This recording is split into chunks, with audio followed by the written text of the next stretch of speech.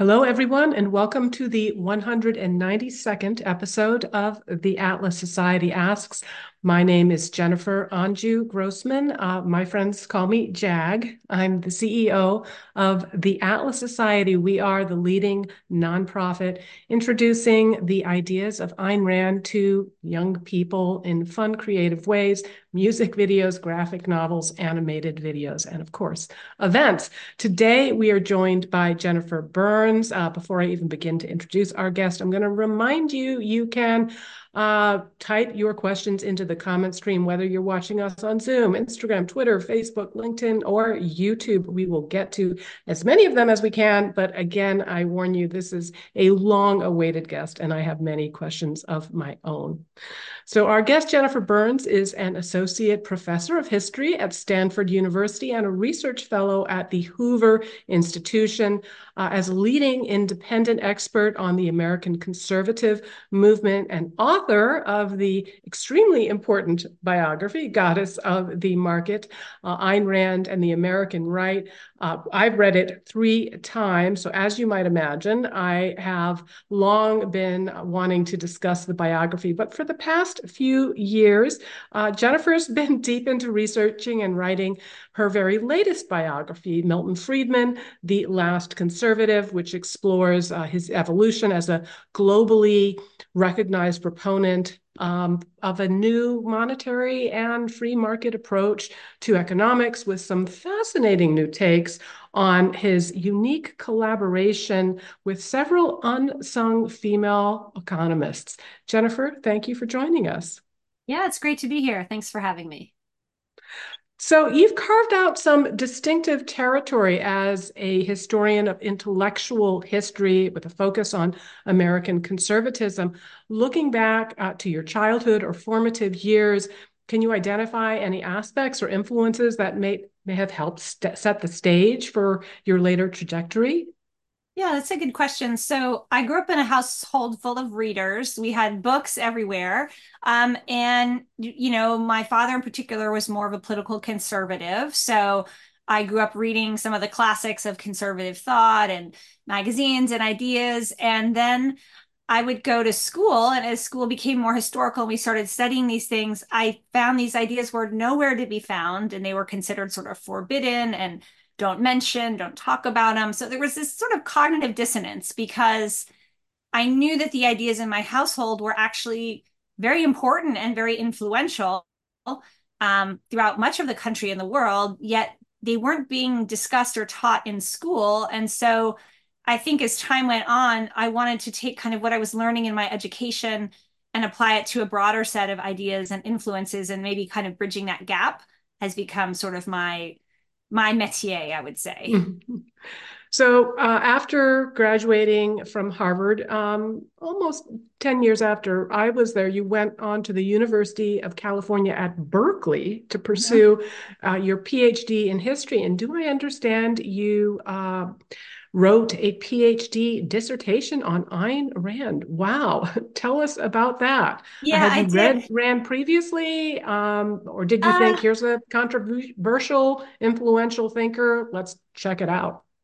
so I had definitely read Rand before. I started with The Fountainhead, which I both enjoyed as a story and found frustrating because I knew that the writer was doing something I didn't understand. And like I knew it was a reference to historical figures and they were sort of messages, and I wasn't quite able to put it together. This was, when I was 17 or 18.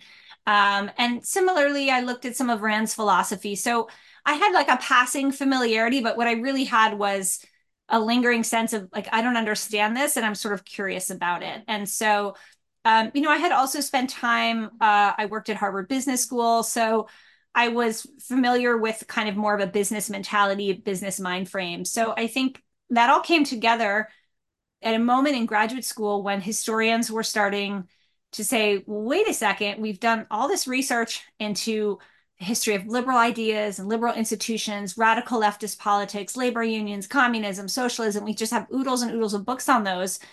And actually, the country's voting in a very different direction. Why don't we know anything about that?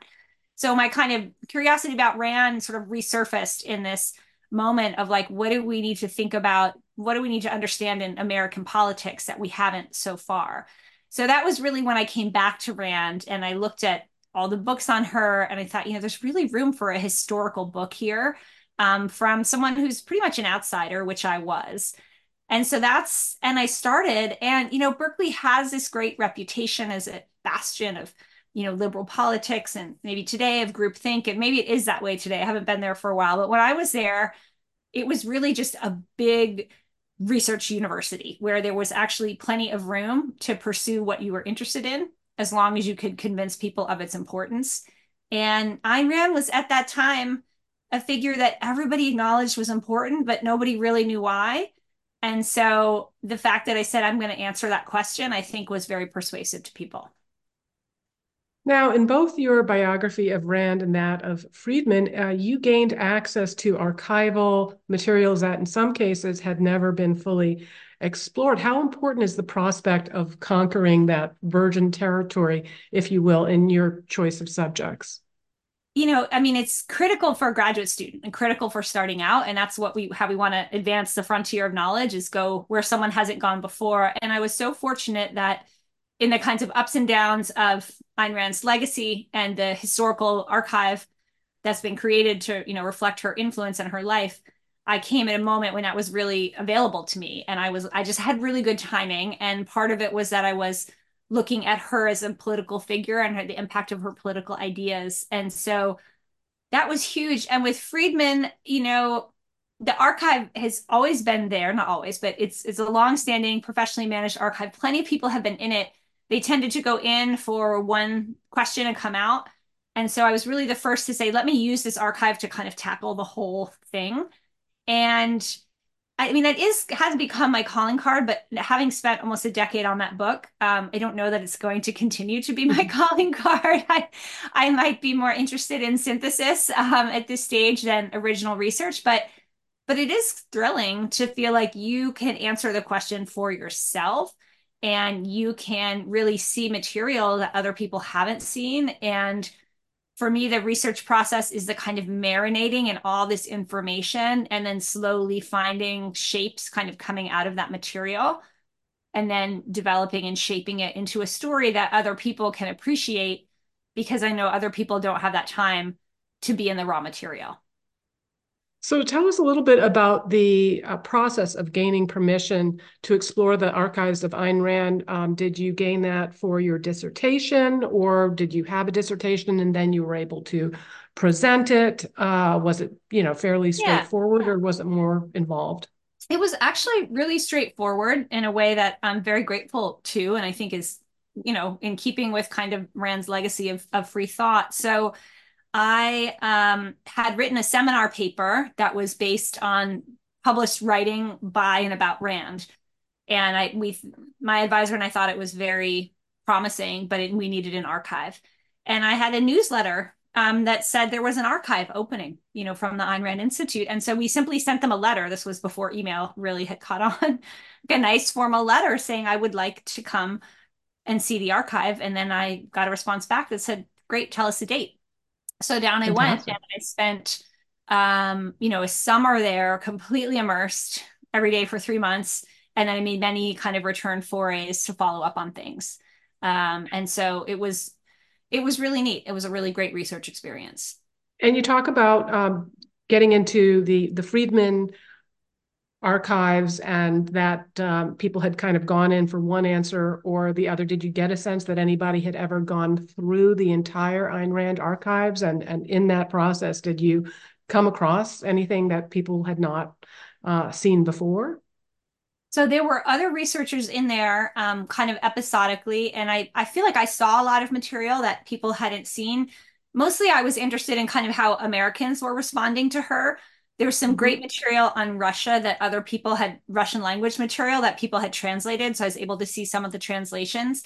I think the biggest revelation that really caught the attention of the objectivist community was I was able to look at the originals of the published letters and diaries and see that those had been sort of edited and smoothed out in ways that were not typical for the editions of the letters of a thinker. Like, more traditionally, you would indicate with footnotes when there was more context or if things were changed. And so I was able to kind of compare the originals, compare the published book, and develop some ideas about what changes had been made and why to kind of present a version of Ayn Rand that was more consistent with her later thought, but didn't really show her development over time. And so that's the appendix to my book. And that really was, I think a bombshell for some in the community. I have to say, though, that as I was working in the archive, the people organizing the archive were well aware of that and felt like that was a legacy of a kind of earlier moment of preserving Rand's memory, and they were now trying to do it differently. So I think that was it from a different era. But then, of course, that book is still out there and circulating, and the originals aren't quite the same. You're not getting the unexpurgated originals; they've been somewhat Right. edited. But to me, always the one of the most interesting aspects of Ayn Rand as an artist, as a thinker, but primarily as an artist, is her evolution stylistically and the evolution of her thought. And I think that's one of the fantastic things that you do so well in Goddess of the Marketplace was how you chart Rand's political ideology evolving over time, particularly with regard to the tension between elitism and populism. What were some of the influences or experiences that contributed to this evolution?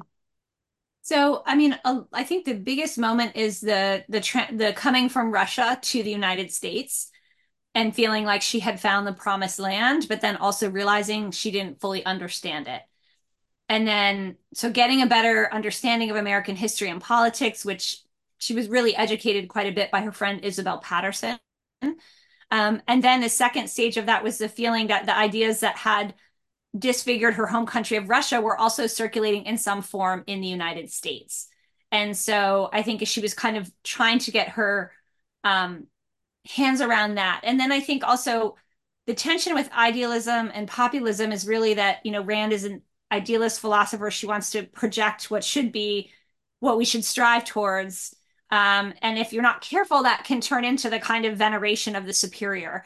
Yet at the same time, I think she saw very clearly the so-called superior or well-educated were often falling into a set of ideas and ideologies she thought were really wrong. So that kind of moved her to thinking there's kind of a wisdom of the crowd or there's a more populist wisdom. So I don't think she ever really resolved that. And I tried to just kind of trace that through the book rather than say there's an answer to it. I think it's just something she lived with and kind of you see in her work in different ways. Yes, particularly when you chart her early forays into politics and the experience of seeing that she was resonating, that the people, the crowds she was addressing were understanding and sometimes a lot more sympathetic than the elites or the even some of the businessmen that she was addressing, and that kind of gave her a clue, maybe finding a more popular way of communicating could be more effective than trying to work within the system. So one of the episodes you recount in both of your biographies is Fee's publication of Roofs or Ceilings, co-authored by Milton Friedman and George Stigler. Can you tell us a little bit about that occasion and how it led to this collision between Rand Friedman and Leonard Read, and what it reveals about the different strains of thought on the right at the time? Yeah, it's such an interesting moment. So the basic background is there has been rent control during the war, and there's now a debate as the war is over about should rent control be continued or not. And at the same time, the kind of what we might say free market lobby or pro-business lobby is also getting organized. And in particular, the Foundation for Economic Organization is founded, and they really feel they want to present a pure case for capitalism. They don't want to present both sides. They want to present one side and kind of push it forward. And so Leonard Read, the founder of this organization, has read The Fountainhead. He loves Ayn Rand. He loves the book. He meets with her. They have this real meeting of the minds, and Rand understands that they have an arrangement where Read will check with Rand and kind of use her as a sounding board to make sure their organization stays pure because he's really worried about that it's going to compromise. So then at the same time, he's looking to make Fee relevant, and he's approached by Milton Friedman and George Stigler, who've written an analysis of rent control and an argument for taking rent controls away. and they're economists, and they decide to use this language of efficiency to make this argument. And they feel like this is going to be a pretty difficult argument to make. So they really kind of couch it in all this careful language, and rent control isn't just going to benefit landlords, it's going to benefit all of us. And when the Foundation for Economic Education is kind of this older strain of like just business capitalism that doesn't want to compromise at all. They don't have the same ethical framework as Rand, but they do have this idea of purity. But they also want to hire and publish and support new people, and they feel like Friedman and Stigler, or university economists, they make this argument. They actually they edit some of Friedman and Stigler's argument, and particularly they take away the egalitarian kind of way that Stigler and Friedman have framed rent control. And then they go ahead and publish it. And two things happen. First of all, Milton Friedman and George Stigler are like, wait a second, we did not give you permission to edit the pamphlet. And they are livid. And these letters go back and forth. Telegrams are very angry. And then Ayn Rand is like, what is this pamphlet? And even though Reed has pulled out the egalitarian stuff, Rand becomes outraged because Friedman and Stigler are using only an efficiency argument. Mm-hmm. And she really feels you need to make a moral case for capitalism. And even more, she then goes another step further and says, if they're using the efficiency argument, they must be doing that because they're trying to undermine the moral argument. They're not just choosing not to do it, they're actually opposed to it. So she thinks it's propaganda. So you have this brilliant moment where Ayn Rand is calling Milton Friedman a communist, and so everybody hates everybody after this moment. And then, Ayn Rand is very angry with Leonard Read, and Leonard Read kind of hangs his head, and it's unclear what the nature of the arrangement was, but he sort of led Rand to believe she was going to have more role in the shaping of Fee than he actually gave her, and so she felt betrayed, and that would never heal. And then Stigler and Friedman also hated Leonard Read, who they thought was really duplicitous and not a good guy. Eventually they would kind of make up and become friendly again. But for me, what this says is that in the post-war, we've had the great crisis of the Great Depression. Then there's been the New Deal, World War II, and the kind of advocates of market capitalism don't have a shared language or a shared philosophy. They feel like the New Deal was a mistake, but they don't know how to make that argument in the contemporary moment applied to contemporary policies. And so Rand has this one very clear vision, and not a lot of people have bought into that at that point. And she is someone who believes so strongly in her own vision that she doesn't work collaboratively very well. So it'll take a while for that vision to be worked out. And as I describe in the book, Rand will never be fully part of the vision, but she's always kind of adjacent to it. She's always there with this very powerful argument for capitalism that will often propel people into these broader conversations. So turning now to your biography, Milton Friedman, The Last Conservative, Friedman's time pursuing his PhD at the University of Chicago and the interactions he had with other passionate young critics of the New Deal, it almost reminded me of the fictional backstory of John Galt, Francisco d'Anconia, and Ragnar Danisgold at Patrick Henry University in Atlas Shrugged. So tell us a little bit about the legendary Room 7 and the relationships it fostered. Yeah, that's a really, I think that's a good connection. And I think it speaks to the kind of universalism of the experience of young people getting an education and finding sort of comrades in arms, and good friends and intellectual partners. So Room 7, so Friedman went in 1932 to the University of Chicago graduate program in economics. And over his time there, he fell in with a group of other students, and they had taken over a storeroom in the basement of the social sciences building. It was number 7, which is why I call it Room 7. And they were supposed to be like doing some sort of work study jobs. One of them had a work study job that they got a key to this room, and they made it into like their little hangout, and they would go down and they would talk and they would argue.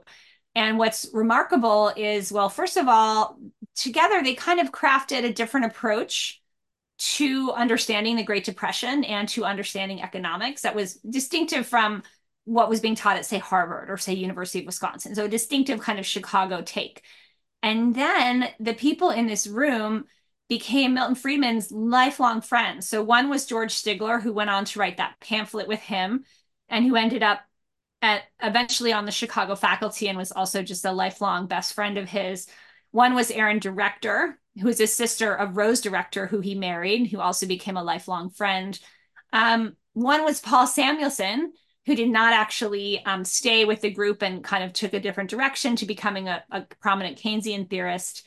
One was Henry Simons. He was a like towering figure for Milton Friedman, and as I describe in the book, he tragically commits suicide in 1946, and so he's still kind of a ghost around for a couple of years before they move on. So I really tried to show how these ideas came together in sort of an alternative political and intellectual culture that also had a lot to do with friendship.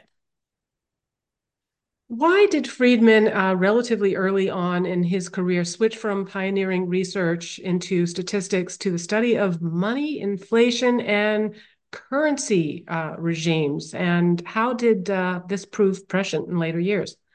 Yeah, so that's interesting. I think it does go back to Room 7 and the question of the Great Depression. So Friedman trained as a mathematical economist at a time when the discipline in the 1930s was just becoming more mathematical. So historians have traced this, and if you graph the kind of number of equations per economics article, they just go up over the course of the 20th century and they start, it's really in the post-war that it accelerates, but it's starting in the 1930s. And so Friedman will actually train at Columbia with some of the pioneers in this technique. And then over time, he just comes to think it's not really that helpful, that these really abstract mathematical models, which are used to kind of predict how economies will react, aren't, he feels they're not being tested against experience enough.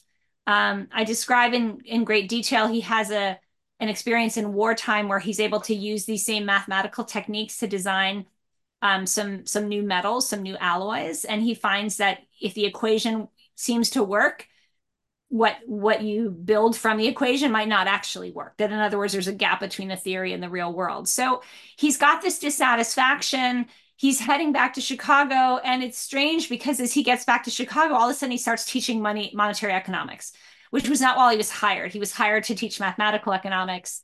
He just kind of takes a detour, and I think it's because he's someone who's really interested in these big questions, like these big questions about capitalism. Why did the Great Depression happen? The Keynesian synthesis is coming together around him, and he's really not buying it. And I think looking at money and banking is a way to shift to a different set of explanations for what's important in the economy. So shift he does, and it's really interesting because as that happens, he goes from being considered one of the hotshots in his field to being considered like close to a crank. Like he's sort of fallen off the edge of his field and become obsessed with money, and he isn't doing interesting research. And that will go on for some time until he and Anna Schwartz will publish their great masterpiece, A Monetary History, in the 60s. And all of a sudden, everybody's like, uh-oh, now we have to pay attention. But he does have this wilderness experience that's really important to his overall development. So we're going to get to questions because we have dozens that have been pouring through from across the platforms. But for those watching today, I do have it on good authority. Our viewers are today running the gamut from professors of economics to people who might not know the difference between the Phillips curve and a Phillips screwdriver. So for the absolute novices in our audience, maybe we can start with some historical basics, like what was the dominant consensus with regards to things like growth and inflation during Friedman's early years, and what were some of the fundamental differences with his emerging approach. So kind of letting people know what is Keynesianism and how did his view change from what was being presented. So, I mean, it really starts with the Great Depression, which stretches from, roughly 1929, 1930 until the outbreak of war in 1941. So it's a 10-year depression. It has a lot of features that no one's seen before, extremely high unemployment, what we now call a double dip recession, which no one had seen before. And there's a whole bunch of explanations bandied about, but one of the most popular is that there's kind of, we're entering a new historical phase. We're entering a mature capitalist economy. And therefore, the traditional engines of growth, like the conquering of the frontier or the movement to new places, the development of new industries, these are no longer working. And to replace them, the federal government needs to use its taxing and spending powers to stimulate the economy and sort of keep the economy on an even growth path. So this in kind of in a nutshell is the Keynesian interpretation. And it takes the focus, first of all, it puts the federal government in a much more active role of managing the economy than ever before. And that had really come about because of the political crisis of the Great Depression that, Roosevelt had sort of assumed this responsibility, and then nobody else was going to say, well, we don't take it anymore. And so there's all this legislation that really puts the federal budget kind of in the center. And so at the same time, because of all the war debt, the Federal Reserve System, which had been created only in, I think it was 1916, it was finally launched. So it's barely 15 years old when the Depression hits. The Federal Reserve has a relationship with the Treasury Department where it's basically taking orders from the Treasury Department, and what the Treasury Department wants is low interest rates and steady interest rates so that it can sell its war debt and then it can retire its war debt without too much of a cost. So we come into the post-war era, and most economists think the budget, the federal budget, and the taxing and spending powers of the federal government are like where the action is, and money and banking and monetary policy aren't really relevant. And they think it's not relevant because it didn't make a difference in the Great Depression. And also they're noticing a fact, which is that the Federal Reserve is not really independent. It's like an adjunct of the Treasury Department.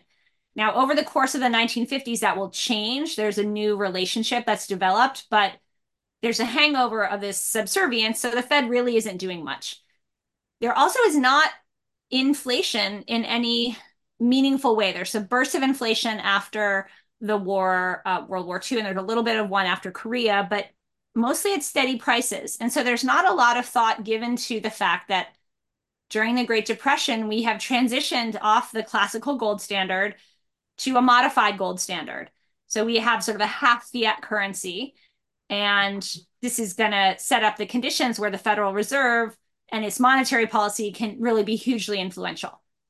So people think money isn't that important. And you can actually see this. If you look at the economics textbooks during this time period, there's the mentions of money and banking drop off significantly, and the mentions of federal budget and taxation go right up. So this is where people are thinking about. And this is a moment where it seems weird for Friedman to be thinking about money. What happens with Friedman, though, and we have to really put him together with Anna Schwartz, who's one of these brilliant women that he partners with, who's a historian, an economic historian. And she really helps kind of broaden Friedman's mind and almost make him into a historian. And so they start this historical project looking at money since the era of the Confederate, government, the attempt to create a Confederate currency all the way to the present day.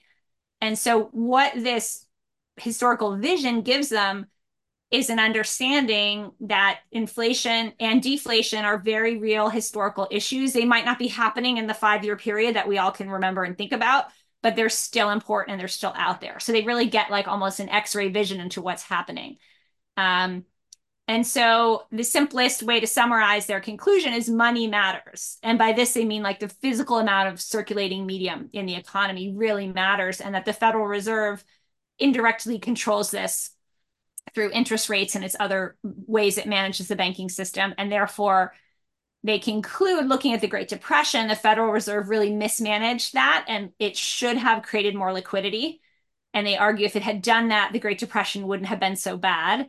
And then they make a series of more interventions and kind of like what's happening right now. And so this is just completely different than the interpretation. And it also means, were you to accept Friedman and Schwartz's interpretation, we actually don't need such a big active government. And so it sets up like a totally different kind of political economy from the Keynesian political economy. Wow, that is an amazing encapsulation. And I'm going to put a bookmark about Anna Schwartz because I want to return to what I think is a major contribution of your biography, and also something very, very unique about Friedman at the time was the way that he welcomed collaboration and supported female academic economists. But I'm going to get a riot if I don't get to some of these questions from the audience, and the timing is perfect because we're about halfway through the hour. So let's try to tackle a few of these. Candice Morena on Facebook, she's always first in with questions, asks, as a professor of history, do you think the way history is taught is different now than when you were in college? You've had pretty good look with your institution, so you might not have noticed some of the differences. Yeah, I'm trying to think. I mean, it's a bit of a tricky question because I know the most about how I teach, which is probably really influenced by how I was taught. Um, I think maybe what has changed is we're still we have to work harder than ever to convince students that history is relevant because students are under a lot of pressure to take a series of courses that leads to a clear career path. Like there's a lot of pre-professional pressure. And so it's not immediately clear, like, why would you study history? What would you do with that degree? And so that's one thing. We're just in a different climate of kind of like fighting for attention. And so some people are trying to make history more relevant or more exciting or tie it more into current political concerns. And I think it's hard. It's hard as a professor just to fight against the general zeitgeist. But, you know, history when I joined, there was a big shift. We had the shift to social history happened. We were really in the cultural history moment, and we're a little bit shifting now to more interest in what's called history of capitalism or political economy. And so there are more classes looking at classical economic thinkers like Smith and Marx and Rand. I teach one of those classes.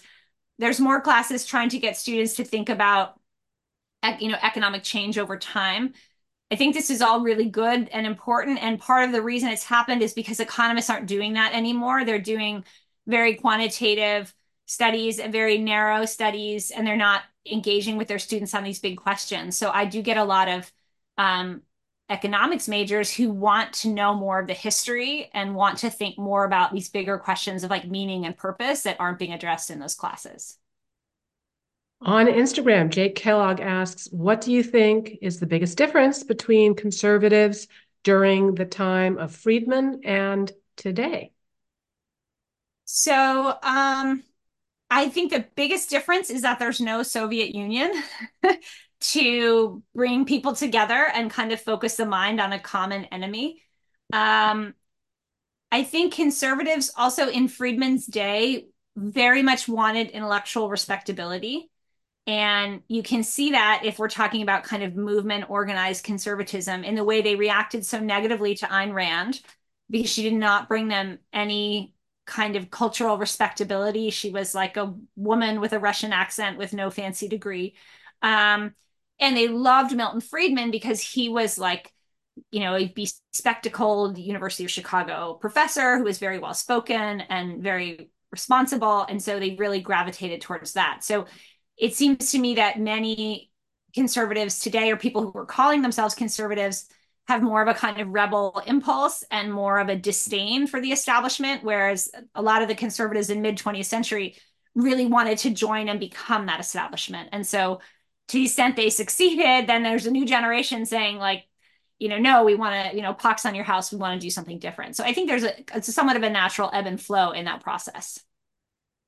My Modern Galt asks on Instagram, outside of conservative circles, how frequently is Milton Friedman brought up when it comes to economics? So I guess really how far have his ideas and arguments been accepted and incorporated by the kind of former Keynesian left? Yeah, I think it's hard to recognize how many of his ideas have been absorbed kind of into the bloodstream for conservatives or even for non-conservatives, ordinary people who don't think they have any kind of particular political slant. So one would be just thinking about how important we consider monetary policy. it's you hear all about the Fed, you hear all about interest rates, and there's obviously historical events that have put that in the center, but it's very Friedman was one of the first to say this is really one of the engines, the kind of hidden engines of economic growth that we have to pay attention to. Um, there was a chorus of Friedmanite inspired voices saying, let's be careful with this pandemic stimulus. I think not quite enough. Um, but, he's not out there for the younger generation as much, but there's still a lot of people who remember Free to Choose. And there's a lot of people who, it was interesting in the 1980s when Paul Volcker really did his historic tightening of interest rates that's been discussed, in the news quite a bit recently. Um, he understood how powerful Milton Friedman's ideas were, and he was sort of using some of them to help explain his policies. So I think some of Friedman's dictums, like inflation is always and everywhere a monetary phenomena, have really filtered into a lot of our consciousness. And I would say, within the field of economics, there's not many who deny Federal Reserve policy as one of the major things that we have to look at for the macro economy. And I think his ideas have been, in a diluted form, have been quite persuasive across the field. All right, I'm going to take one more. Then I want to get to one of the hot topics in your Friedman biography, which again is the role of female economists in his work.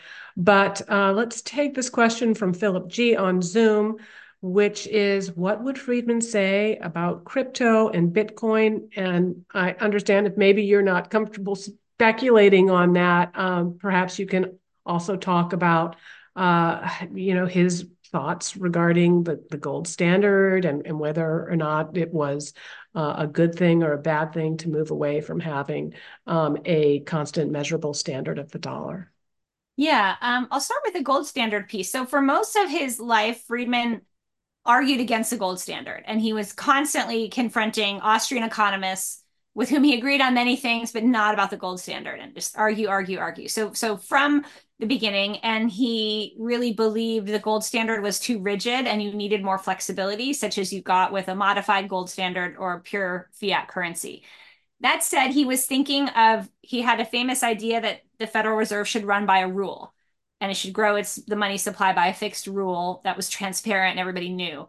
And in some ways, that rule was an attempt to recreate the stability of the gold standard, although it would have growth kind of built in. And he just thought it didn't make sense to tie your monetary system to a mineral that you might suddenly discover more of or you might run out of. And so he felt like the rule was kind of the best of both worlds. Now, there is some writing towards the end of his career.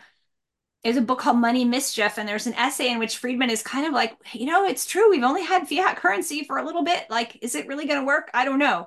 And so it seems like he's a little bit thinking that over. Now, on the question of cryptocurrency, I think we can think about this through the lens of competing currencies, which was an idea that F.A. Hayek promoted. And Friedman basically said, sure, it's fine, have competing currencies, but it's not really going to work because people don't want competing currencies. They want a central reserve currency. And over time, if you just let people do what they want, eventually they're going to converge on one. And I think he would argue that's sort of what we've seen in the global system. And even in Bretton Woods, like Bretton Woods was not designed to have any particular currency at the center. And very quickly, the dollar became the currency at the center. And the dollar is still the reserve currency for the world. So I think he felt like that's just how things work because people want stability, interchangeability. They want all that. And so the crypto dream to him was just kind of a dream that wasn't really going to reflect how monetary dynamics work in the world. So you've introduced us to Anna Schwartz. Would love to learn a bit more about that relationship, but she's actually one of many female economists critical to every stage in his career. So perhaps you can introduce us to these thinkers and tell us a little bit about the collaboration that they were able to achieve with Friedman. Yeah, this was a big surprise. I wasn't really looking for women in this story. I thought I was writing about Milton Friedman, and pretty soon I realized there were all these other women in the picture and that he was a very collaborative thinker. I think part of his genius was a genius for collaboration and for coming into a project that was maybe halfway or three-quarters of the way done and then just reshaping it. And so you saw him do this with Simon Kuznets in his doctoral dissertation. But it turned out that most of the people available for collaboration that he found were women, and they were not being appreciated or acknowledged in the broader economics profession. So the most famous of these is Anna Schwartz. So Anna Schwartz was one of the few women who pursued professional economics. And she was working at the National Bureau of Economic Research when Friedman was partnered with her on the Money Project. And as I described before, she really helped kind of open up his mind to this more historical approach. I talk about it in the book. She wrote this whole book with him. They worked together hand in glove for 10 years. He trusted her with all aspects of the project. She really contributed. She wasn't just like the research assistant. She was really a full contributor. She helped him make it bigger and broader. And then he finds out at the end that at the project that Columbia won't give her a graduate degree. And they say, you haven't done anything that's worthy of a graduate degree. And he becomes so enraged that he calls them up and basically insists they give her a graduate degree, which they do. But that shows you how even although these colleagues of hers have seen her work for 10 years, they can't recognize it when they see it in front of their faces. Likewise, his wife, Rose Director, Rose Friedman, she helps with his popular work, which is Capitalism and Freedom. She's also a co-author on Friedman's Shoes, a book published in the 1980s. But what I discovered is she has this really critical role in his book, his 1957 book, A Theory of the Consumption Function. And her best friend was another female economist named Dorothy Brady, who's pretty much been lost to history. And Dorothy Brady and Rose Friedman wrote an early paper that had some suggestive ideas about the Keynesian synthesis that was coming together and the Keynesian theory of consumption. And so they wrote this paper, and then they're still corresponding, and Friedman kind of jumps in the correspondence. And then Dorothy Brady ends up coming to visit them in the summer, and she brings a colleague of hers, Margaret Reed. And they get in this multi-year conversation about consumption. And eventually, this was something I discovered that people didn't know. Friedman was hoping that Dorothy Brady and Margaret Reed would be hired at Chicago because there was a job opening. So in a part of the effort to get them hired, he wrote up this theory that they had jointly developed. And then Margaret Reed did get hired, and now he has the theory written up, and then he goes a little further and eventually turns into this book. But he calls it in the introduction a joint product. He said, my hand held the pen, but this is a joint product. But of course, he's in the Nobel citation. These women are lost to history. So it was really fascinating and satisfying to kind of find these people and reconstruct what they had to offer. And then to try to think of the more complicated question, like why was Friedman able to see what others couldn't see? And I think there was a way, I don't want to say he was totally free of prejudice or like a modern feminist or had modern ideas. He definitely didn't. But when he, sat down with a woman economist, he saw the economist first and the woman second. And so that was very unusual for his time. Well, Amy, it kind of goes back to Ayn Rand and her ideas about selfishness and self-interest and altruism. I mean, one could look at these collaborations from two different perspectives. One is that he's just very generous and charitable and wanting to go and give opportunities to the underdog. The other is that it's like, wow, look, if this is a resource, no one else is using it. It is in my rational self-interest to do this collaboration. It'll help them, but it'll help me just as much. So, yeah, it definitely was rational self-interest. There was no, he knew he no had do-gooder, treasure aspect trove. there. Yeah. He just he could see value when he recognized it. So.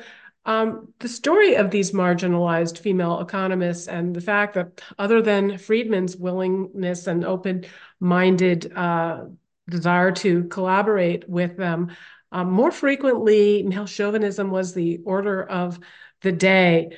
What about another form of prejudice and exclusion? Anti-Semitism. Was this something that Friedman either experienced or observed, either professionally or socially? Yeah, he definitely did. And there's a couple ways that's important.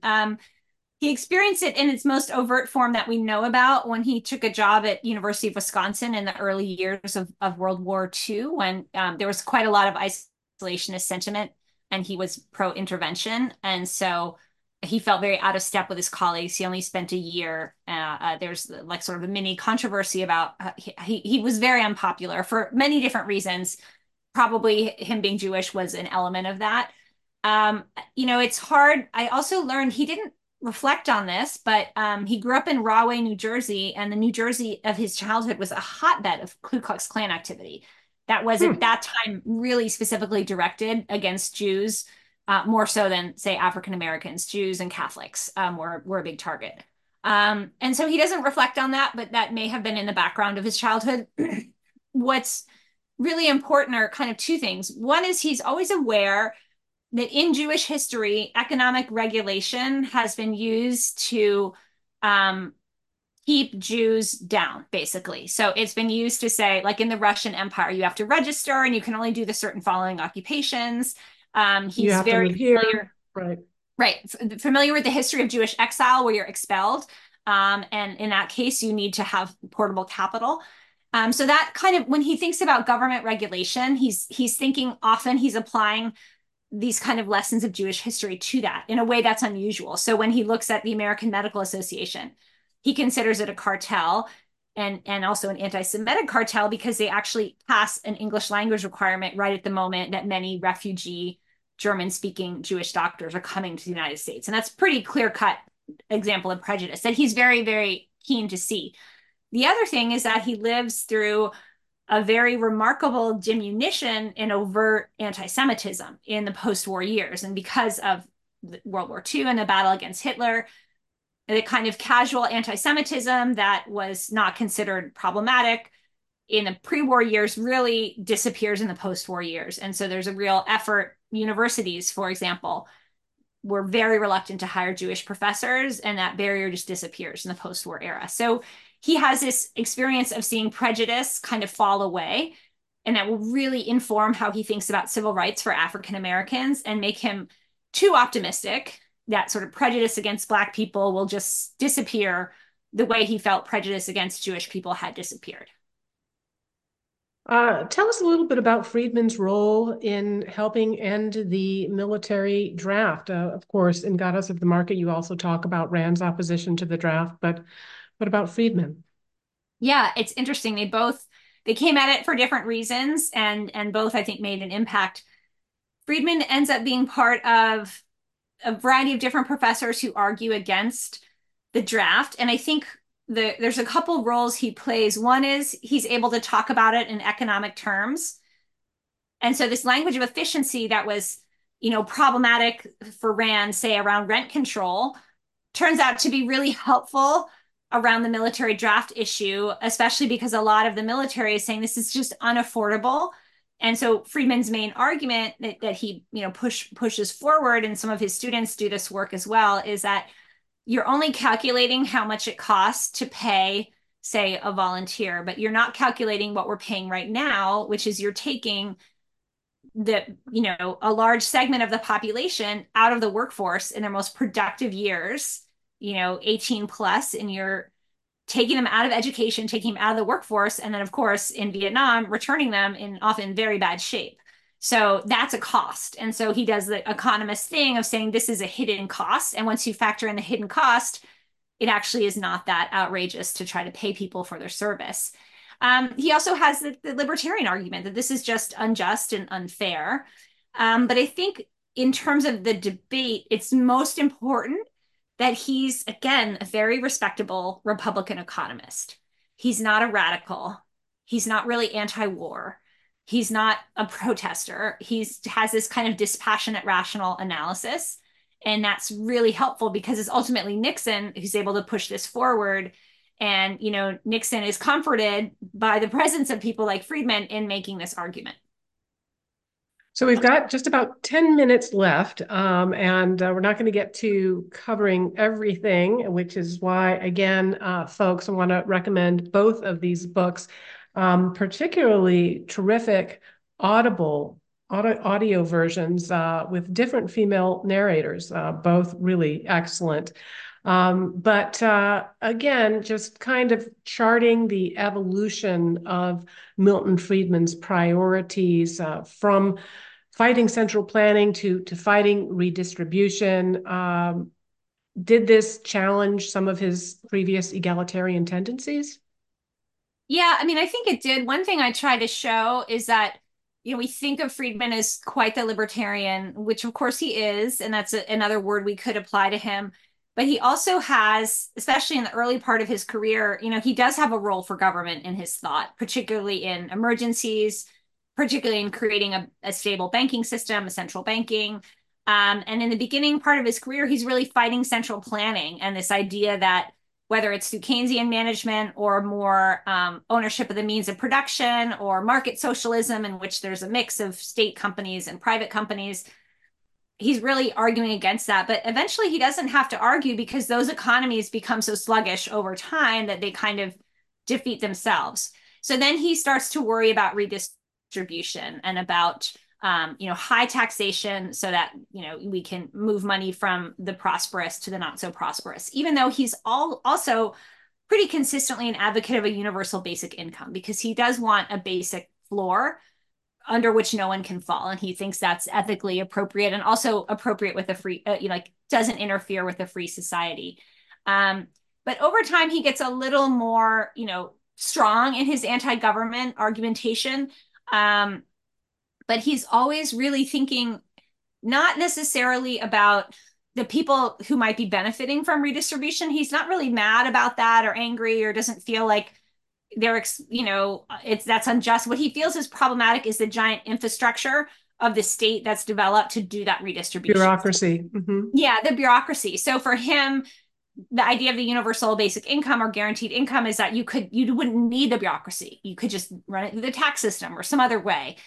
And then he also becomes increasingly focused on education because he's starting towards the end of his life to really worry about globalization. And he's sort of seeing what we see now is that for the lower skilled American worker to be competing in a global marketplace is challenging, that you can be undercut on price and performance. And so he starts advocating for educational reform, which to him is more privatization.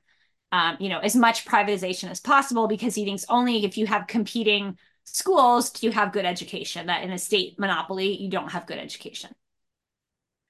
Your book covers a bit about the emergence of supply side economics out of the Chicago school and having personally benefited from mentoring by Jude Wanniski and Robert Mundell, both before they passed away. I'm curious about how Friedman viewed these developments.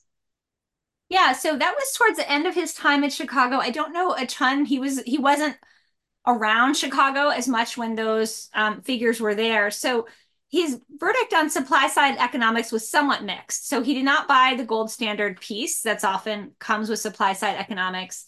And he thought some of its claims were overblown, that sure, there were some places where lowering taxes would increase productivity, but he was skeptical you could do that for the economy as a whole. So he wanted a little more, I think, subtlety in how it was applied. At the same time, he said, you know what? I'm going to be for it because it's shifting attention to where it needs to be shifted to, which is back to the private sector initiative. And then also he felt towards the end of his life, it's actually good to cut taxes because that's the only thing that's really going to inhibit the growth of the federal government. So I would say he made his peace with supply side economics, but he wasn't his creed by any stretch. All right, next to last question. With the resurgent popularity of socialism on the left and rising kind of populism and nationalism on the right, is Milton Friedman still relevant anymore? And I guess we could ask the same question about Ayn Rand. Yeah, I mean, it's interesting. I thought a lot about this more so with Friedman, and I think the inflation we've experienced is really like the number one reason to say like, yes, Friedman is still relevant, that there are some perennial truths of economic life that he uncovered. And it's really astonishing to see how the people who are supposed to be the most informed about economic policy were just saying inflation is like that's from the olden days. We don't need to worry about that. And so it's temporary. It's fleeting. Transitory, and then we end up with 9% inflation. So I think a more of a dose of Friedman would maybe have forestalled that. And then, for both Friedman and Rand, I think are important if we think of them in the classical L liberal tradition in terms of focusing on individual rights, limited government, the kind of ethical value of freedom and of individualism. And I feel like that's actually more relevant today than it ever has been because we see rising liberal movements in this country on both the right and the left, and in other countries on both the right and the left. So I do feel like these ideals are perennial, and these are two of the most powerful spokespeople for them. And so they do need to be constantly circulated in the bloodstream. They're like antibodies, I think, against some very dangerous social diseases that can otherwise break out.